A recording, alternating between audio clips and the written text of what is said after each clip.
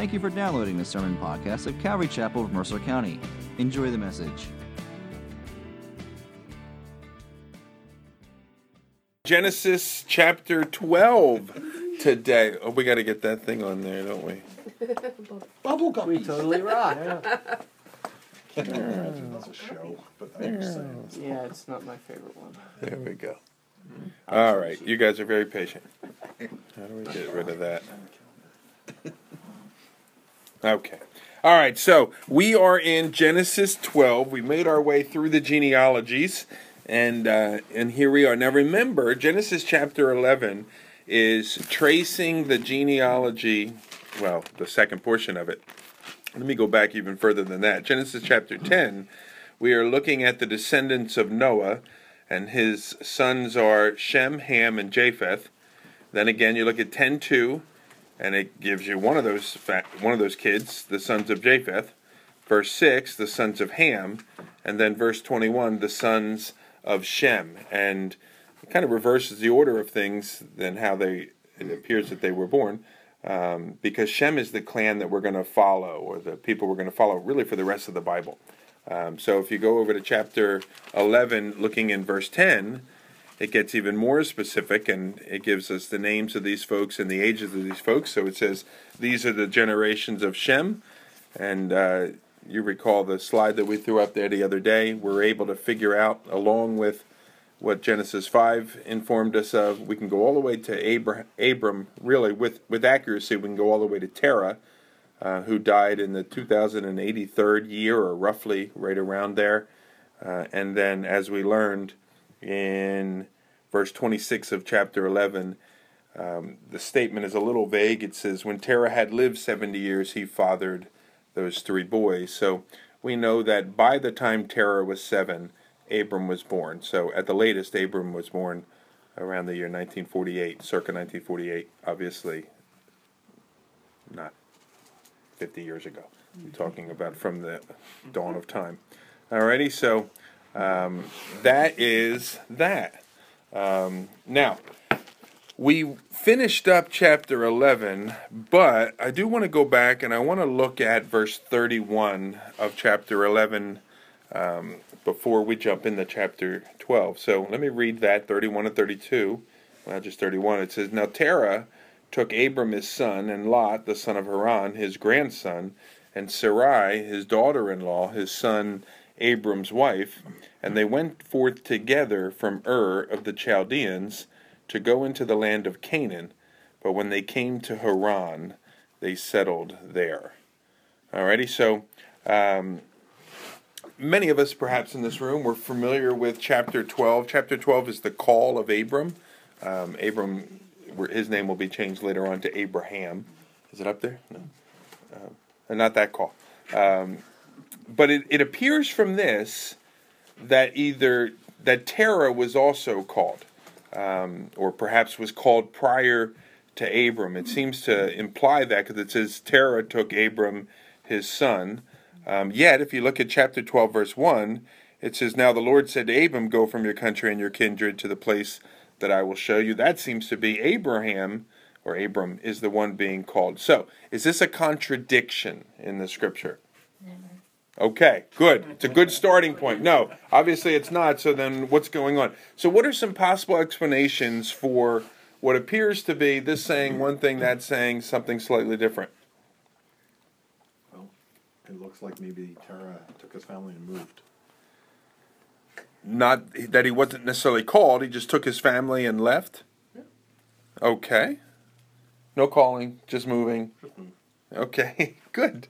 You're fun. All right. He obviously didn't make it all the way over, right? You said he stopped at the top. Yeah, let me see if I have that slide. So, if you look at this particular slide here, Ur is down in the bottom corner of the slide.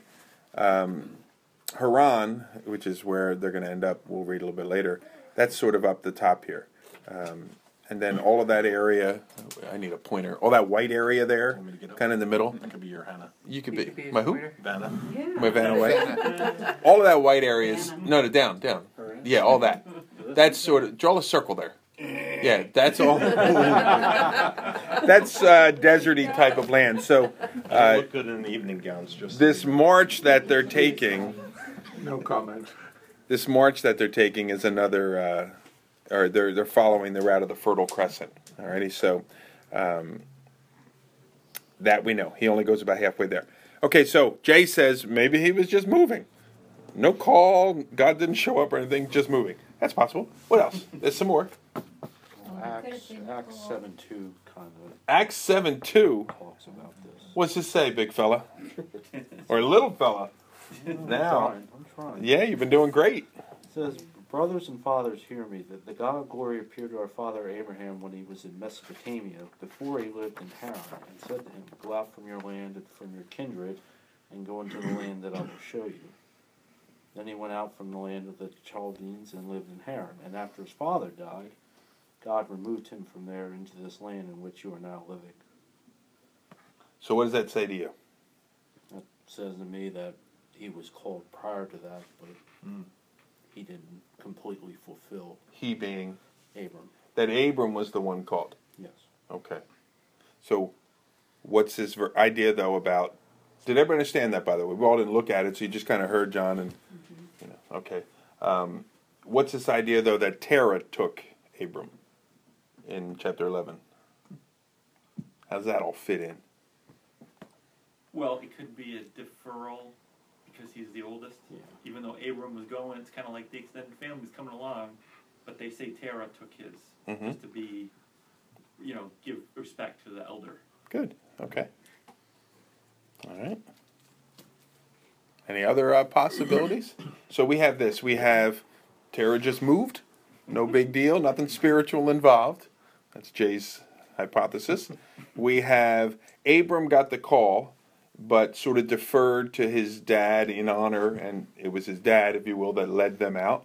Okay. And then the other one is that Abram got the call and led them out. Kind of goes with that one as well. Partial obedience. How so? Or he started to move. Okay. But he didn't. All right. Very good. All right. Maybe it wasn't obedience at all. What? What do you say that for? Well, maybe his dad was just like, you got this call.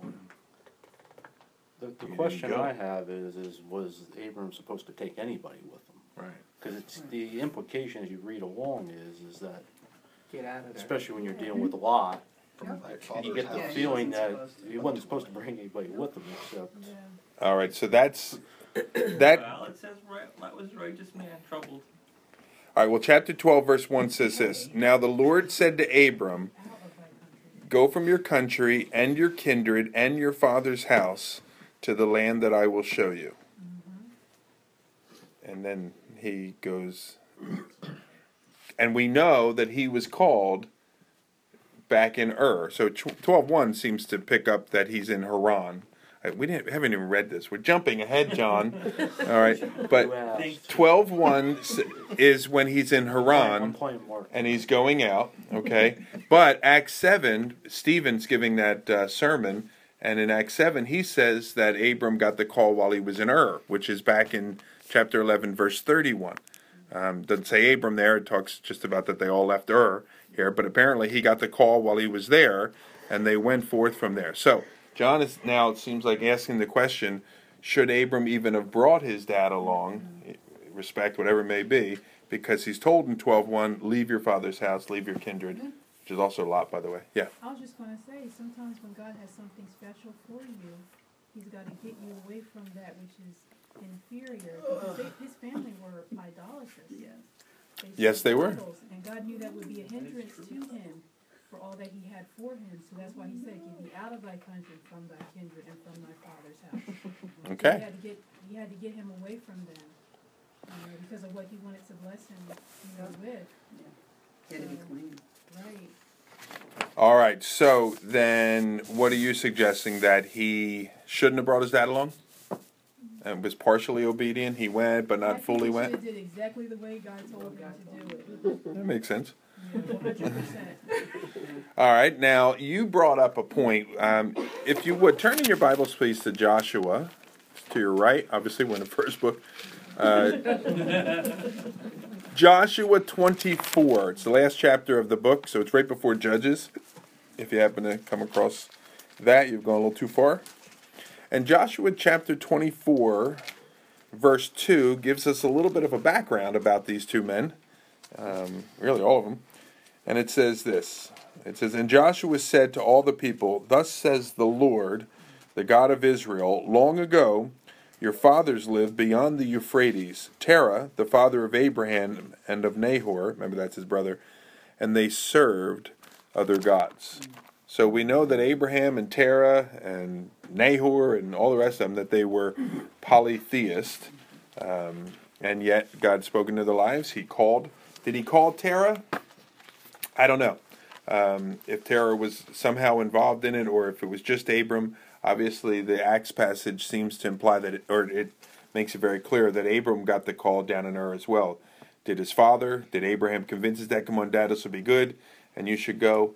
One way or another, Terah sort of started the journey in the walk. It kind of reminds me of folks that, they start coming to church, maybe they go to some Bible studies, they're connecting with some people, and they sort of look like they're in the club, kind of thing.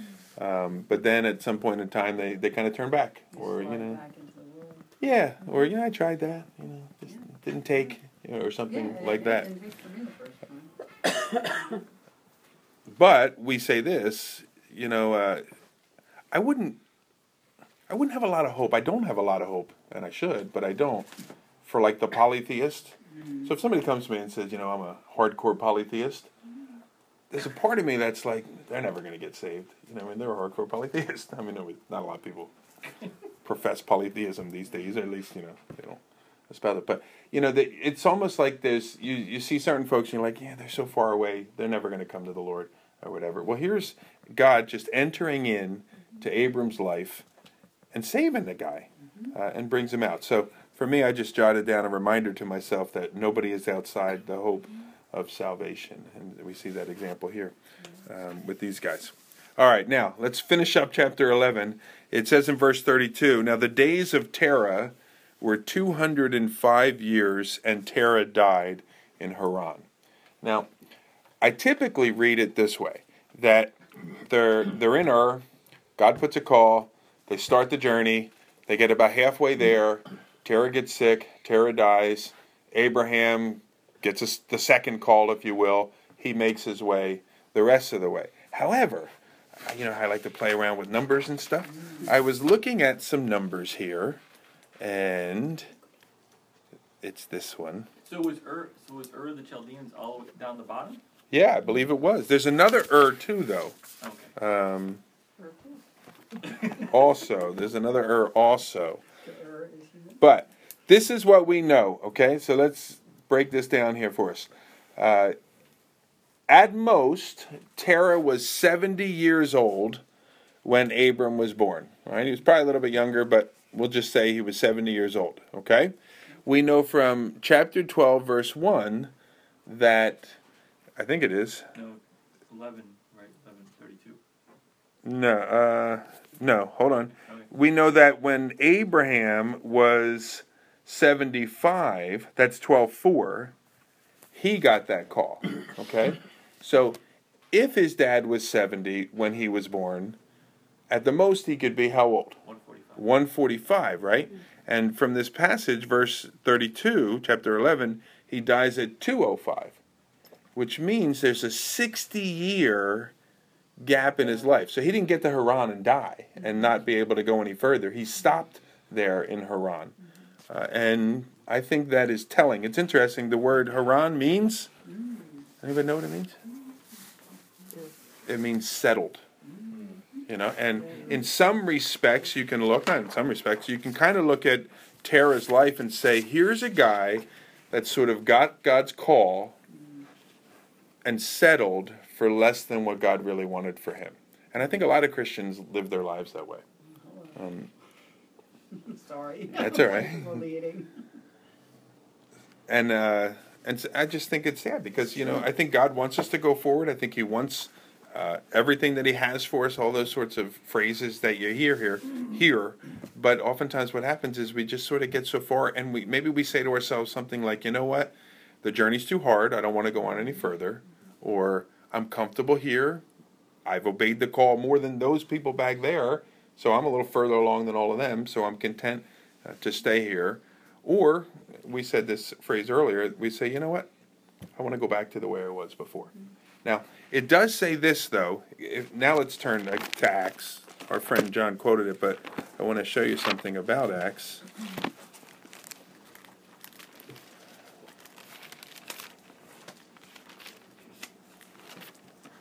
Acts 7, I'm sorry.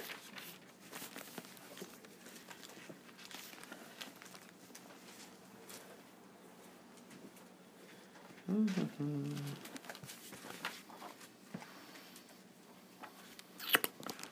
think it's there. Right in the beginning. Brothers and sisters, God of glory appeared to our father Abraham. This is verse 2 now. When he was in Mesopotamia before he lived in Haran, and he said to him, go out from your land, from your kindred, and go to the land that I will show you. Then he went out from the land of the Chaldeans, and he lived in Haran. And after his father died, God removed him from there into this land in which you are now living. There's some What's the problem. problem with that? But his father died at 205. Yeah. That would mean that Abraham was almost dead before he left Haran and went to... But we know that's not true, We right? know it's not true. Right. So, Why do we know it's not true? because it says he was 75. Okay, I'm just making sure that. He would have been plus 60, 135 when he left Haran if he waited till his father died. Correct. But he wasn't, though. He wasn't. Okay, so, we got a problem in our Bibles. Maybe Stephen, didn't have his notes in front of him when he was preaching, and he just sort of threw out a date, and he was a little off. Could that be it? Ruth? Could no. Very good, Ruth.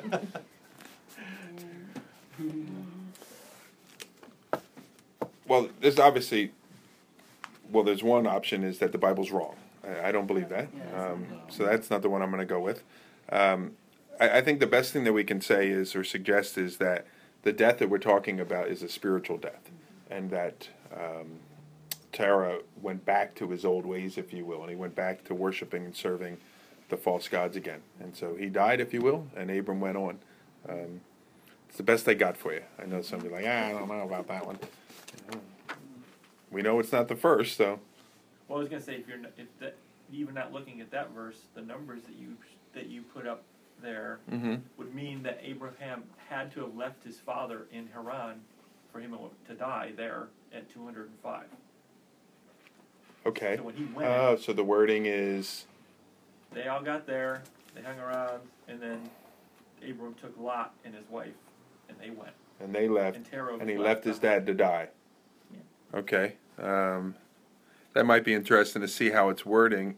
It says in my English version, and after his father died, God removed him from the land. But maybe it's worded. Or no, I was backing up, not looking at the Acts text, but Okay. I guess that kind of would fit in.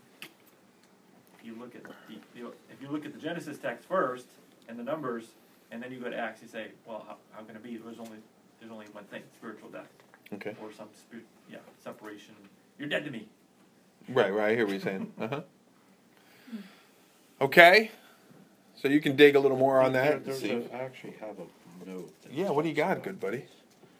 It says, a simple way to resolve the chronological difficulty is to suppose that Stephen was following an alternative text represented today in the Samaritan Pentateuch, Pentateuch. Okay. okay, which says that Terah died at the age of 145. Well, there you go. That'll solve the problem.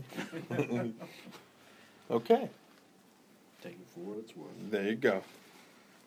All right, so let's talk about Terah. Assuming he either got the call himself or he tagged along with Abram, he came to the place where he said, you know what, this is far enough, I'm content here. I wonder in your life, oh boy, here we go. I wonder if in your life you can look at areas of your life, maybe in the past, and you can give us a good testimony, or perhaps in the present, and you probably don't want to talk about it, but at least you can think about it, I wonder if there are areas in your life that perhaps you've settled and said, you know what, I was on a journey, but I'm just going to rest here for a little while. And that little while is going on to be years. Would anybody like to talk about that? You mean like complacency? Okay. I mean, I think there's a lot of different options for that. It didn't stick for me the first time around. Like, I think I got saved, but I think that I sort of drifted back into the world. And then when God knew I was ready, that's when I got serious. But I think that, and I know that whatever God's been doing for the last 4 years is because if he didn't do what he was doing, it wouldn't be pressing me to the place. Like, I would still be doing whatever I was doing. Mhm. I wasn't in enough pain to be where he wanted me to be.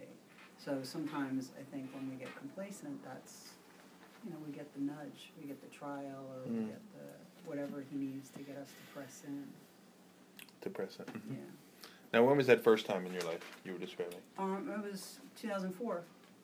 About 10 years ago. Yeah. I Yeah. remember you. I then. know. And the Lord has done a very good work. Thank you. Yeah, You're Robin was welcome. pregnant with Hopi. Oh my gosh. Yes. That wasn't like that. Yeah.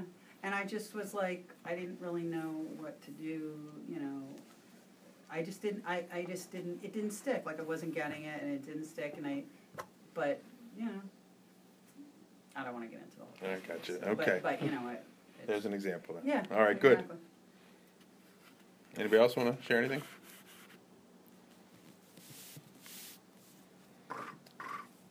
All right, now, 12:1. I don't think we actually read this. We talked around it, but it says, "Now the Lord said to Abram, go from your country, your kindred, and your father's house to the land that I will show you, and I will make you a great nation, and I'll bless you, and I'll make your name great so that you will be a blessing.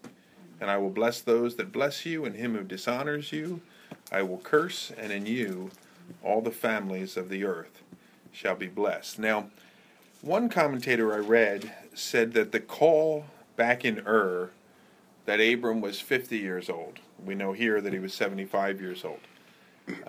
I don't know how he came up with 50. I've looked everywhere I could to figure it out. I even tried to call the guy on the phone, and how'd you come up with 50? But anyway, I don't know if that. So I don't know where the number comes from, but that's a long time, 25 years, if indeed that is the case. People refer to that little period of time, whether it was 25 years or 5 years, as the wasted years of Abraham's walk, because God had put a call. He was moving forward, but then he stopped, and with his dad and others, he just sort of settled there. So that you have these years, maybe as much as 25 years, without progress, and how sad that is. And I think in our lives, life goes fast, doesn't it? Mm-hmm. Yeah, I know. And you look back and you're like, I just wasted another year of my life. Not in the, but just in the sense of, have I really been purposing in my walk to grow and to step out in faith and to keep moving forward? And we look back and we're like, wow. There's one guy in our church who, he, for whatever reason, he started attending a church when he was younger in his faith, and went to that church for 7 years. Something was going on toward the end of it. Never quite felt like this is the place for me or whatever. And toward the end of it, he decided to leave and ended up in a place where they were teaching verse by verse through the Bible. This other church wasn't doing that. And what he says is, he said, you know what? He said, I feel like I wasted 7 years of my spiritual growth because we never dug into the Word. We never went deeper than cute platitudes and things like that. And he said, I feel like I've wasted 7 years of my life. And so, you can't get those years back, but you can move forward and say, all right, Lord, I learned a lesson. It took me 7 years to learn it. And now he's digging in and he's making up for time. I know there's another lady at church. She got saved when she was about 50, I believe it was, maybe 55 if I remember. And she would come to every Bible study we had. And she was not here tonight, but she would come to Wednesday night. She'd go to a home fellowship. She'd do the ladies thing. She'd go to everything. And I was like, you're doing a lot. And she said, well, I got saved at 55. I got a lot of catching up to do. You know, this sort of thing. And so I appreciate that. Don't waste your years. Don't waste your months. Don't waste your weeks. Greg, I have a note here too. Yes, my friend. About that, a different perspective. Uh-huh. It says God's will may come in stages, just as in the time in Haran was a transition period for Abram. So God may give us transition periods and times of waiting to help us depend on Him and trust His timing. If we patiently do His will during the transition times, we will be better prepared to serve Him as we should when He calls. Yeah. Slightly different take, right? He doesn't settle very much after this, though. Yeah, no, you're right. So what are you saying? Feel like he was. Well, he's old too, right? So he was storing up his strength. So he. But he's not that old, actually. I did the math. Because he lives to 175. So 75 years. Okay, of, he's a middle-aged person. He's. Okay, not a middle-aged. He's 30. He's lived 42.3% of his life. And compared to the average American male today, that would put him around the age of 33 years old. He's in the prime of his life. Okay. Yeah. But anyway. But isn't also, you know, let's say that this death of Terah at 205 was whatever it was. So is it 5 years that he ended up staying in Haran then, possibly? We don't know. Is that what you're saying? 5 to 25 years. That's what you're saying. Well, that's what that guy said, that he was 50. Okay, so but you're saying the low end 5, high end 25. But I have nothing to support that. Right. But you got to also. I mean, I'm not saying this is a justification for not obeying, but you got to obey the. He had a cultural thing too, right? I don't know. With his dad, you know. Yeah, I mean, yes, there was a cultural thing, but He was conflicted. aren't we? Yeah. Yeah, and I'm not saying it's an excuse. I'm just saying it could explain why he didn't leave and continue. He was kind of on the fence. But he did eventually. Well, his father died. But not. But we said it wasn't a physical death. Well, whatever it was, eventually it overcame the cultural power or, you know, pressure to stay and take care of his dad.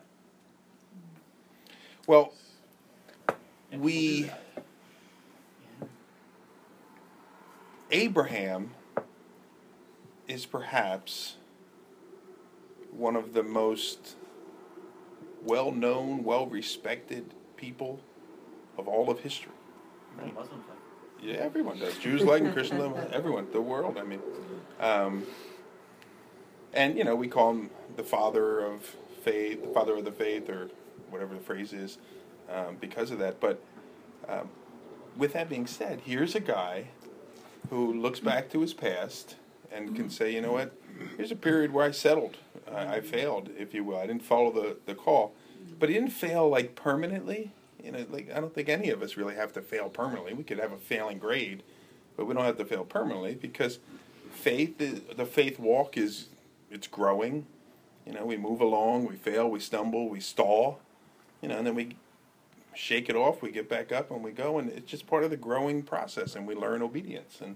And so here's our friend. Abram messes up, it seems, stalls. God does a growing work in him. He gets up and he moves forward. And it says, now the Lord said. And it always begins that way. It's God doing a work, it's God calling, and then us responding. And again, why would God call a guy like Abram? Because he's the father of the faith. He wasn't then. You know, because he's this great guy or whatever. He wasn't then. He was a polytheist. The Lord had that plan. Say it again? The Lord had that plan. He's a liar. He, like later on we know? Yeah, well, that's still in there, so that'll come out. But Abram is called by God's grace. We see in the New Testament he's saved by God's grace as a result of his faith, not of his works. And that's the way it works. God does a calling work. So if I were praying for my friends to get saved, I would pray that God would open up their heart to believe. God, do a work, and don't leave them, Lord, in complacency or just sort of contentedness of life. Keep working, Lord, keep working. Bring them to yourself. And remember, God can save a polytheist. I have a question. So do you think, because I think this may be, well, do you think that, like if it doesn't take, you know, the first time around, you can be caught, like Charles Stanley always says, you know, God's always knocking. He's always knocking. You can ignore it, you cannot. But is it possible that somebody could be being called and not hear it, not get it. So there's at that the moment, there's like, because the they're not in a place to step into that. I think that's what I think. I think that's what happened to me. But that you can be called but not hear it. yeah, I think God wanted me where I was, and then I just was like, okay, I don't really know what to do, and I just life was really good. Like I had no problems. Yeah. And it wasn't until I started really having problems that I started, because my attention. particular issue is he is teaching me to not be independent, like to depend on him and to trust him. And I could always take care of myself. And now Okay. I can't, and now I'm him. So you had your hand up, I think. Yes. You want to respond to her question or Or statement? just Yeah, from that's my fine. own experience. I Yeah, what do mean, you got? you ever hear Phil Driscoll? He used to play with Blood, Sweat, and Tears, trumpet player. He's a Christian. He's my favorite trumpet player. Fantastic. Okay. So I was 17 or 18, and my band director took me to see him. And I remember, quote, accepting the call, but I don't think I did. Oh, he's a Christian. Who Yeah, liked he the did. gospel? Yeah, he Gospel shared at the a gospel. concert? What's that? He did an altar call at the concert? Yeah, he's an evangelist. So, Oh. It was a Blood, Sweat, and Tears concert? no, it Oh, was, that's it was what I just was like, it was whoa, Phil that's Driscoll, different. his Okay. band, and he's Gotcha. preaching and playing and screaming high notes and sharing the gospel. So he gave the gospel. You think you yeah, responded? I was like crying and stuff, but like I didn't really get it. Okay. So like from my perspective, I certainly wasn't ready. I think from God's, I was called obviously because I'm here, but I think like when you throw time into the mix, that's like our problem. Where with God, like if He called you, and the time thing's somewhat irrelevant. It's like quantum physics. I know. Can I You throw always. my He always brings it back Uh-oh, around, Jay has but- an idea. I've been pouring over it. So okay, so here's my take on the whole Terah Abraham thing. I'm thinking that Abraham was not born first. Of the children. Yeah, of the Oh, children. but he was born after Terah. Yes, he His was dad. born after Okay, Terah. all right. I was like, what are you talking But it about? says Terah, verse 26, verse 10, verse 11. It says, or chapter 11, verse 26. It says, and Terah lived 70 years and begat Abraham, Nahor, and Haran. Yes. Okay. Okay. Is it possible that he's just doing one of those things? Hey, I'm going to label these people because I want to talk about Haran, because he does. And he says, now these are the generations of Terah. Terah begat Abraham, Nahor, and Haran begot Lot. Okay. Okay, so and then Haran died before his father in Terah in the land of his nativity, Ur of the Chaldees. Okay, so now he's got this deal, right? So Abraham receives this call, and he's just like, hey, Dad, I'm taking off. And he's just like, but I'm really old, and now I got Lot, my grandson. He says, well, how about we take off and go to Haran, which obviously, in my opinion, was probably established by Haran. Just calling that a possibility. Okay. Okay. It's long and convoluted, through my mind. but I'm going to get there. All right. So what I'm suspecting is that if Abraham was the youngest, I'm just saying, and I have no proof of that, he would have been significantly younger on the timeline. I'm working on it. All right, little guppies. Crazy stuff. But because we don't have the other guys up there, No, he wouldn't be younger he wouldn't be younger than Yeah. because I put 70 as Nahor. the latest possible that he could have been born. So even if he was the last kid born at 70, that would put him at 1948. No. Okay. Bob was weighing in. The good folks at Zondervan have So- an opinion similar to Jay's in that they say that since... I'm saying it was the start. He started having those That's kids what I think. at 70. Exactly, and they are saying... Ah, Read King I James, see. it looks that way. Born as much as 60 years later. That's what I'm reading. I see what you're saying. I'm sorry. And Haran Ah. had a son. Difference. And son had And Right, they and didn't son- talk about Abraham. Abraham Okay, having so what children. Jay and Josh, maybe you just said too, Bob, convoluted. is not that by the time he was 70 he had 3 kids, but when he was 70 he He had began 3 having kids. Right. So he could have been born That's what a I bunch thought of Way years later. it meant. Very Which would good. Make him older. Okay, now And the I'm shift. down with you. Okay, so all that shifts. And my whole thought about them moving to Haran is, I was also thinking about that verse where Jesus talks about like the dead bury their own dead, and a lot of people expand on that, saying his dad wasn't like dead. He was just old in age, and he was saying, "I'm going to wait until my dad's passed, and then I'll go follow you." Right? Okay. And so I was using that. So maybe he was just caring for, Terah wanted to go to Haran, so that Lot would have his family. Oh wow, Jay, that's Yeah, interesting. I convoluted it. Take that, Yeah, naysayers. that's very interesting. Okay, now. So it has nothing to do with your examples, Yeah, I though. dig. I'm just saying. So I had a Yeah. I worked really hard. on Yeah, that. back to Suzanne's statement about the call. So, theologically, we know that God will not lose any that He's called. Now, can you resist it? I'm an example of that. I resisted the gospel many times, especially right towards the end. I kept hearing the Holy Spirit saying, "What this person is saying is true," and I kept saying, "Rah, rah, rah, rah," until God finally changed my heart and made me understand that it was the truth. But we have Jesus' own words in John chapter 17. He says, None that he's given me. "I have lost none of these which you have given me." And then another place he says, "No one can snatch them out of my hand," which means you can't snatch yourself out of his hand. Right. And then finally Philippians says, "He who began a good work in you will be faithfully complete it." So there's a theological basis that if God sets his sights on you, if he's chosen you, it was funny because I was thinking, is Will teaching tonight? We'll have another predestination talk. If he's locked on you and you're his, there's no way you're going to get around it. Now, There's no can you escape. resist? There's no escape. There you go. You can run around, Yeah. but there's no escape. But it's like a Get you GPS. Right. And it'll make your life miserable. Yeah, my And life, so- my life wasn't miserable. That's the problem. I didn't start paying attention Right. until my life started Right. getting. So is that miserable. the term that Calvin had of irresistible grace Yes. in the Tulip? Yes. Everybody familiar with Tulip? The 5 kind of key ideas of Calvin. One begins with a T, one begins with a U, one begins with an L. The I is irresistible grace.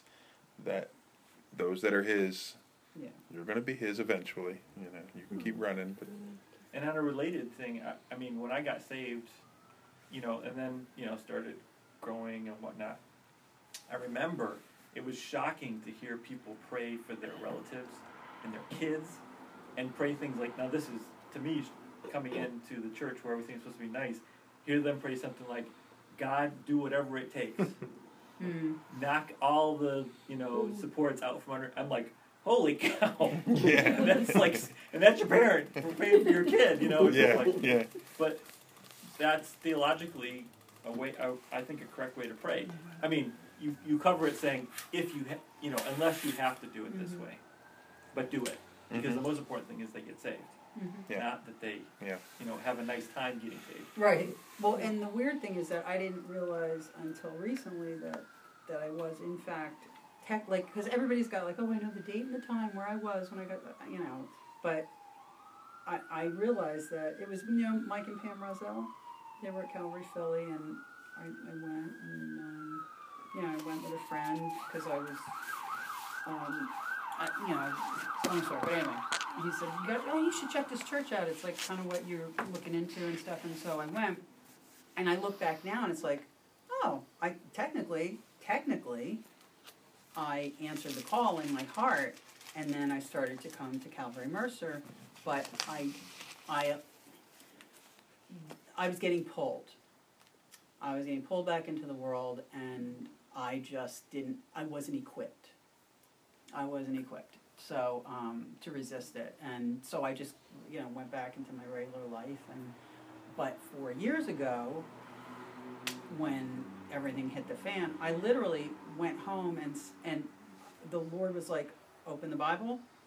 My dining room became my study, and I just started reading the Bible and studying. No clue why that happened other than Jesus. I mean, that was not an idea that I had. So I don't really have, I don't know when technically I was saved. Sure. But the bottom line is the last 4 years are what count for me. Very good. Yes. A Calvinist would say you always were. All right. Now, That's true. That is true. A Calvinist would say that. He just didn't know. all right. Now, Well, that's a hypercalc. the verse continues. It says, "Go from your country and your kindred and your father's house." And I think it was Felicia that pointed out, following the call of God will inevitably mean that some things have to be left behind. In some cases, Jesus used the example of this idea of kind of hate your father and your mother. Or some of the other things that Jay was even just referencing a moment ago. Some family relationships may need to be broken. More than likely, many of your peer relationships may perhaps need to be broken and come to an end if you're going to follow that call. And so we have him doing that. His dad had settled at the very least. Would he? And I think an example there, if indeed his dad did get the call, here you are with your group of buddies, you're all taking this journey together, and these two guys decide, I've gone far enough in the journey, will you? Are you going to stop there, or will you continue to go on? It kind of reminds me of Pilgrim's Progress, and that guy just kept on going. If you ever read Pilgrim's Progress, they have it in like children's English, read that, or whatever. I really think it's worth a read, I really do. Didn't they make a film out of it too? Not like a cartoon film they made. No, I thought that there's isn't there The like John Hagee thing. Maybe, I don't know. But I do know they made like a kids version of it, so, but I'm not sure. But anyway, read the book. It's worth it's a classic. It's a good thing. You'll be smarter when you're done. All right. And we sing a song at baptism. That's right. That's a good song to sing. Well, if looking again at verses 1 through 3, notice how many times the phrase "I will" is used there. Contrast that with the building of the Tower of Babel, where man was basically saying, "No, God, I'm going to do." But here you have 5 times the phrase "I will," and then all of these promises. And again, these are God's promises to fulfill. They're not things that Abraham has to fulfill. He doesn't have to build a nation for himself and all of that. His job is simply to respond in obedience. And God says, I want you to get up and start walking. I'm going to show you. Which also speaks to us of this. God doesn't say, hey, here's the plan I have for your life. It's all mapped out. Check it out over here. 30 years from now, it's going to be awesome. And he doesn't lay it all out for us to approve it. Or to say, all right, that'll work. I could do with that. Maybe we'll change this up over here. But he says, ultimately, this is what I'm going to do. I'm going to bring you to heaven. And there's going to be a journey to get there. You in? It's a need-to-know basis. That's it? Yeah, that's right. But we have to move forward in faith. And Hebrews 11:8 says this about Abraham. It says, by faith Abraham obeyed when he was called to go out to a place that he was to receive as an inheritance. He went out not knowing where he was going. And that's what you're going to do as well. So if I take that stand for Jesus in this particular place, the work environment or a school or something like that, if I take this stand, will everything work out for me? Might not. You might get fired. Not so much. I can't tell you what's going to happen. The Lord could if he wanted to, but he's not going to. And Abraham, he obeyed, not exactly knowing what was going to go on. Promise, one of the promises, God says, I'll make a great nation of you. That's quite a promise because Abraham's 75 years old and he has no kids. And his wife's barren. And she's barren. No. She's not me. Now again, 75 years old, he was only 33, our standards, but nonetheless, his wife is without child. So God's making quite an audacious claim here. Verse 2, he says, I'll make of you a great nation, and I will bless you, and I will make your name great, so that you will be a blessing. So there's kind of 3 statements in there. This is the beginning of the Abrahamic covenant. It's repeated 4 or 5 different times in the book of Genesis, each time stated and sort of a little bit enlarged each time. So you can look at them if nobody's writing it down, but we'll get to them in chapters 13, 15, 17, and 22. But we do know now that each one of these promises have been fulfilled and I think will continue to be fulfilled. Number 1, the Jewish people would become a great nation. Ultimately, I think that'll be fulfilled in the millennial age. Secondly, Abraham is one of the great men of all of history. I'll bless you and make your name great. And through Abraham's offspring, all the nations of the earth are blessed. Ultimately, who did that? Jesus. Yeah, Sunday school. All right, that was Jesus. So each one of those are fulfilled, and God did it. And then he says in verse 3, verse somebody should read to our political leaders, I will bless those that bless you, and him who dishonors you I will curse, and in you all the families of the earth will be blessed. And so the note I jotted down was, choose wisely how you deal with the nation of Israel and the Jewish people. All right. Any thoughts on verses 1 through 3? Good stuff. Okay. All right. All right. Verse 4. So Abram went. Now that should be said of your life. God called, and Abram went. Or maybe they'll put your name in there instead. It says, Abram went as the Lord had told him, and Lot went with him. Abram was 75 years old when he departed from Haran, and he took Sarah his wife, and Lot his brother's son, and all of their possessions that they had gathered, and the people that they had acquired in Haran, and they set out to go to the land of Canaan. That's a 400-mile journey from Haran to the land of Canaan. And this will be the last time that the Lord speaks with Abram until he gets there. At least that's recorded for us. And for me, 400 miles, I want frequent updates. Keep going, you're on the right path, everything's going well. But the life of faith is to go forward in obedience until he calls you again and speaks to you again. And he does that. Now, it does say Lot went with him. Now, Lot could have stayed back with his family, Haran, right, if indeed that was his family there. But Lot went forth. We know that Lot was what? A righteous man. A righteous man. He does cause some problems for Abram again and again and again. But the Bible does say that Lot was right. His righteous soul was vexed, it says, in King James, by the state of things in where he was living. And so he goes too. He could have stayed back, hung out with his grandpa or whatever, but he goes forward. And this call of faith. So that's good, right? Yeah. So you said God didn't give him a plan, but he must have at least told him go southwest. Well, he does say to Canaan, right? Does he? Well, it says Abram set out for a land of Canaan, but it didn't say. It says God says go to the house land I will show you. Yeah, he said just go, and I'll show you you where you're he gonna must go. have said, because you said these 400 miles. That's what? How many months is that? Yeah, exactly. I don't know how much of walking. It's a lot, many months. It's a lot. Yeah. He had to, I don't think he just sort of wandered aimlessly. He had to have an idea of where he was going. We'll go that way. Do you think he was walking and listening to God as he was walking? Probably, like you do and I do, you that he was being attentive. I would hope so. All right. Well, so here he is, 75 years old. I jotted down a note. It's never too late to start walking with the Lord or obeying the Lord. So if you think it is for you, you're wrong. I don't think anyone here is 75, right? All right.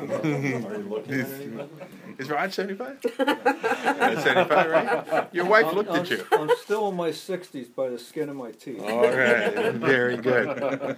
Now, notice the phrase there. It says, all the possessions that they had gathered and the people that they had acquired. Two things I want to point out. One, it takes time to gather a lot of possessions and people. So these guys weren't in Haran for a week. They were there for a period of time.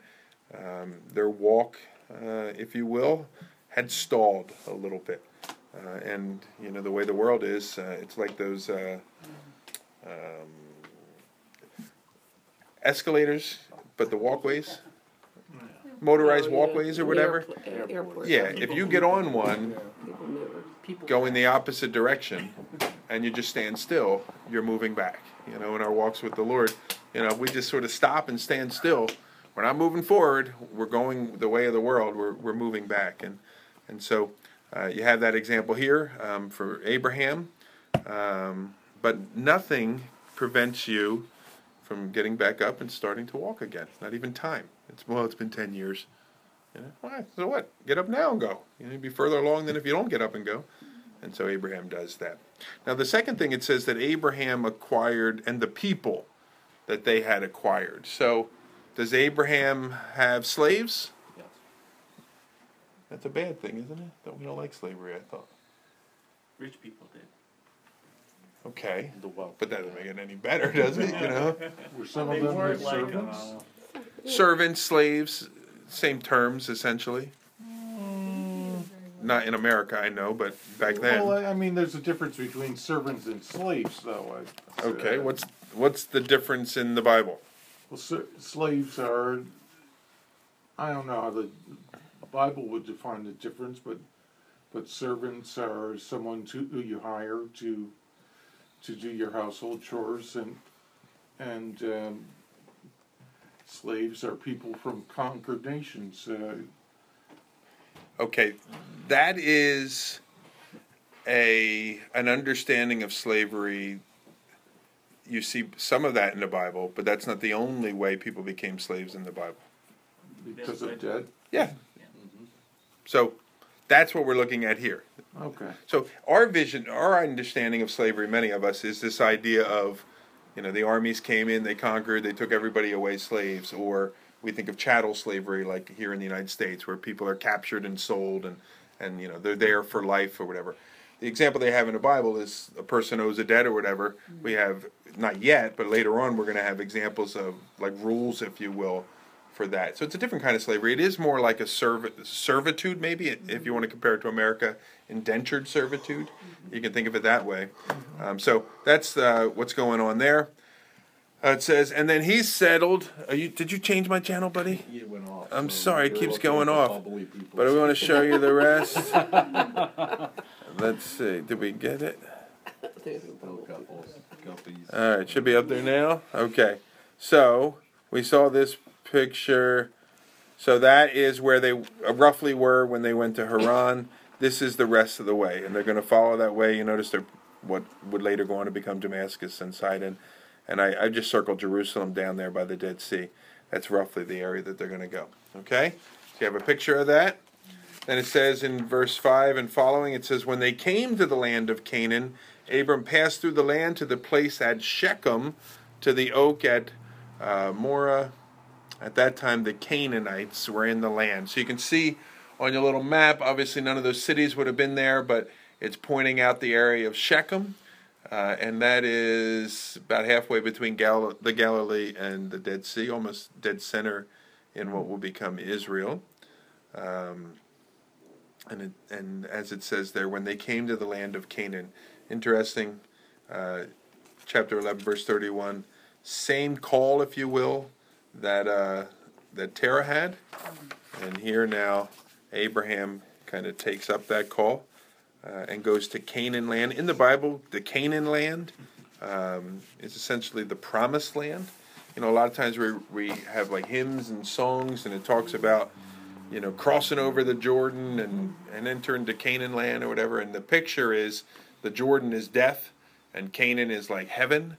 It's probably not a good picture, particularly if you look at the book of Joshua, when they cross into the promised land. It's not very heavenly. There's wars and there's fighting and there's failure and all of that stuff. I think a better picture is that the promised land for us is sort of walking in the victory of Christ, that what God has for us. There's battles, there's struggles, there's ups, there's downs, but we possess that which He has us to possess, and that is the victorious Christian life. And Jay, no thought on that? Okay. You went like this and... No. Okay. So... I like Alan Redpath's book. Who? Alan Redpath's book. What's the Victorious Christian Life? It's a wonderful book. Great book. Yeah, that's Alan Redpath has a commentary on the book of Joshua. From in light of that. Yes, I think it's called Victorious Christian Living. Maybe. I'm not sure exactly. Maybe you're right. Might be. So anyway, it's great, wonderful book. It's not a commentary like most commentaries. We should get it at the bookstore. We buy a lot of books at the bookstore that nobody buys. So we got 500 of them. But anyway, it's wonderful. And it's not like a normal commentary. It's basically 24 sermons that he wrote. So each one kind of stands alone and you can just read and meditate on it. It's really good. I think you would like it. Alan Redpath? Oh, sure. Yeah, it's really good. He's very, very good. Yeah. All right, verse 7. Then the Lord appeared to Abram, and he said, to your offspring I will give this land. And so he built there an altar to the Lord who had appeared to him. First thing, it says, then the Lord appeared to Abram. These are the first recorded words from since verses 1 through 3, when he was called. So again, he had to go forward in faith, keep moving forward in faith. Now God confirms that calling. He kind of refines that calling, which is really cool. I'm sure many of you have experienced that as well. He says, to your offspring I will give this land. Now Abram, I've read ahead, never actually owned any of this land except for a burial plot. That's all he ever owned in this land. Yet, he... 400 years. What? It took 400 years before... For the rest of the family to own the land, yeah. But Abraham held on to this promise for 100 years and never actually saw the fulfillment of this promise in his life, but he continued to believe. And again, notice though, so you said, well, the promise didn't come true. The promise was that to your offspring I will give this land. And, some of us might look at that and we're like, well, that stinks. Forget it. I'm not going to waste my life for that. I could be rich in Haran. I could be rich in Ur. Why would I want to go live in tents and I get no benefit from it? Because he went forward in faith. Now, who's Abraham's offspring? True Israel. Lot? Well, Lot is his nephew. So that wouldn't be his offspring. So we're reading ahead. We didn't talk about this today, so just guess anything you want. All right, so we know Ishmael, that's his firstborn. Who's his mom? Hagar. A lady named Hagar. Hagar. Then Isaac, somebody said, and his mom is Sarah. Anybody else? And then the rest of... Keturah. Yeah, there was Yes. Well, When Sarah dies, Abram gets married again to a lady named Keturah, and she has a lot of kids. 6 boys, maybe some girls too. So Abraham's kids are Isaac, Ishmael, Zimran, Jokshan, Medan, Midian, Ishbak, and Shua, who are the sons of Keturah. So my question is, who is this promise that says, and to your offspring I will give this land? Who is the promise made to? Sir? Isaac. Based on what? Purple. Right. All right. I think Yeah, it's give me a a second. two-part answer. Okay, I'm ready. But I'll let While do you want to keep looking? Yeah, talk Well, amongst yourselves. It's him and Sarah. God said him and Sarah. God said him and Sarah Yeah. in what we've read or later on? Later on. Imagine later on. Okay. I remember. Okay, so if it's him and Sarah, then the promise then is to Isaac. To Isaac. Okay. Because ultimately he comes to the 3 visitors, right? They come and speak to Abraham. And What's this that, chapter This 18? time of year. Yeah, just before the destruction. Okay, so Before Sodom and Gomorrah. in chapter 18, it's narrowed down from these, 8 kids to one of those kids, because it says to Abraham and Sarah, their son, who is Isaac. You said you want to talk about 2-part? Well, and he negatively said, I will make Ishmael into a nation, but he shall not inherit.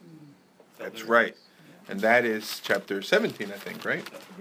So he'd be blessed because of Abraham was his father, but he's not going to be part of the... Yeah, so I said it's 2-part. There's 2 aspects to it. Children of the promise are the Israelites by bloodline, but it's the true Israel by spiritual speaking, Okay. right? So we, in a sense, will inherit the promised land, heaven. Okay. Certainly we are blessed. By faith. All the nations are blessed because of him, right? Yes. No, just got there. Sir, do you want to read yours? Well, let me read this. Ruth was referencing. It says in 17:21, it says, "But I will establish my covenant with Isaac whom Sarah shall bear to you at this time next year.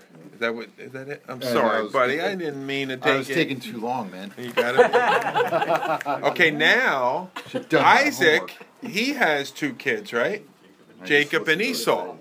All right, so who's it go to? Well, we know in Genesis 25 and chapter 27, Esau's the firstborn, so it should go to him. But he sells his birthright for a bowl of soup, essentially, to his brother Jacob. Okay? And it says this in chapter 35 about Jacob. It says, the land that I gave to Abraham and Isaac, I will give to you, and will give the land to your offspring after you. And Jacob is the one who would have the 12 tribes, the 12 tribes of Israel. So who's the offspring that this land is promised to? It's Israel. All righty? Yes. Okay. So, oh my gosh. How is it Israel? Huh? How is it Israel? I'm sorry? How did you come that it was to Israel? Because it says, the land that I gave to Abraham and Isaac I will give to you, Jacob. Yes. And I will give the land to your offspring after you. Right. Until he comes back. But Jacob was renamed Israel. Okay, very good. That's all I was trying to get. That's good. That's good. Okay. All right. So, gee willikers, friends. So just to take one tiny step back. Okay. That's right. Esau sold his birthright, but Romans tells us, Jacob I have loved and Esau I have hated, so that God's purpose and election might stand. So that even when they were in the womb, they were fighting, but God had already chosen it's going to Jacob. But the circumstances worked themselves out. Yeah. So that legally, very good. he sold his birthright for a pot of porridge, I think is the wording. Yeah, red porridge. Didn't even have meat in it. That's right. What a fool. All right, so we're going to, we'll stop there. We have to. I can't stay here all night. Although, I only got a little more. We can go up to verse 10, can't we? Yeah. All right. So he built an altar, it says, to the Lord there. What you're going to notice in Abram's life, throughout the rest of his life, he's building altars and he's pitching tents. All right, he's building altars. Building is the idea of permanency. Pitching a tent is the idea of temporary. Tents are the homes of those that are just passing through.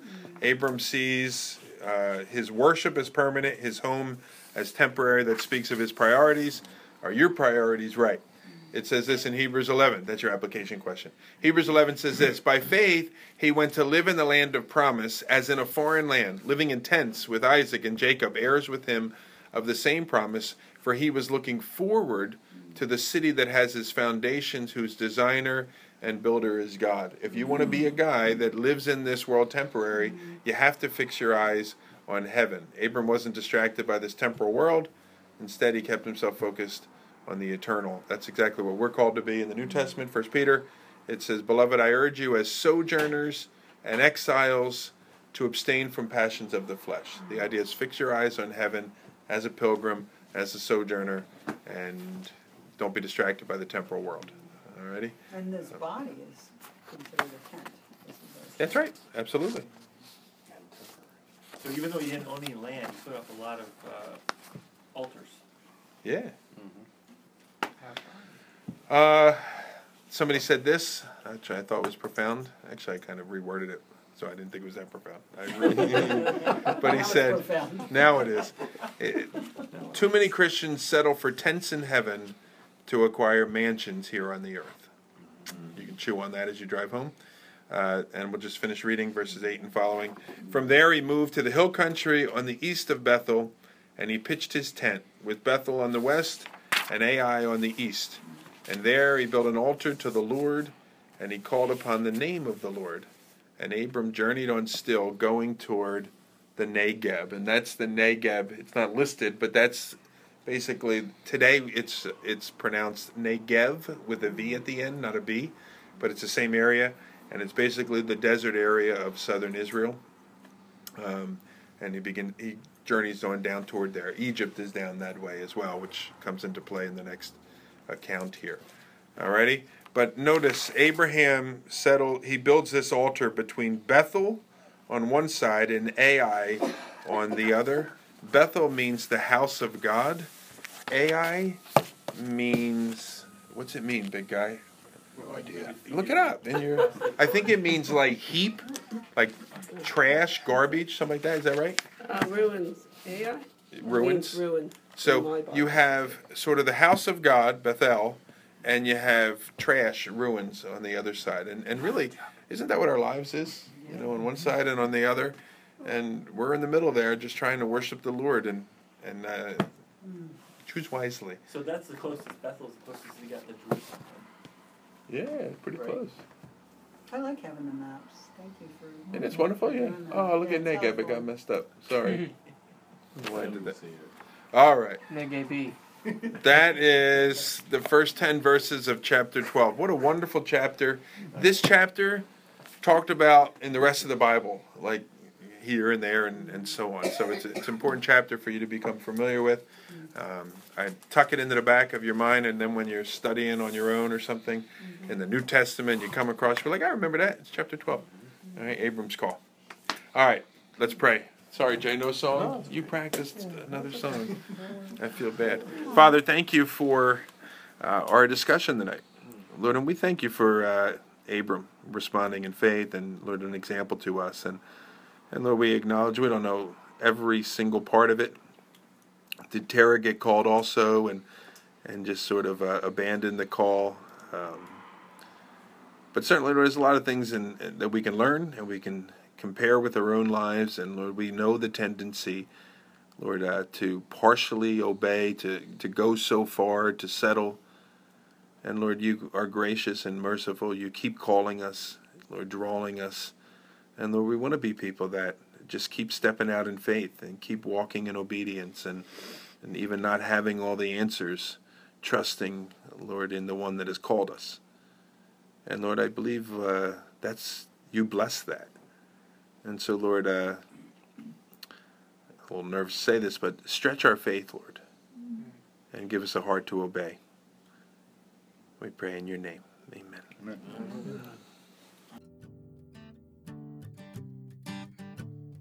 Thanks again for listening to the sermon podcast of Calvary Chapel of Mercer County. If you would like more information about the church, its ministries, its worship services, or its small groups, please visit ccmercer.com or download the church app to your phone.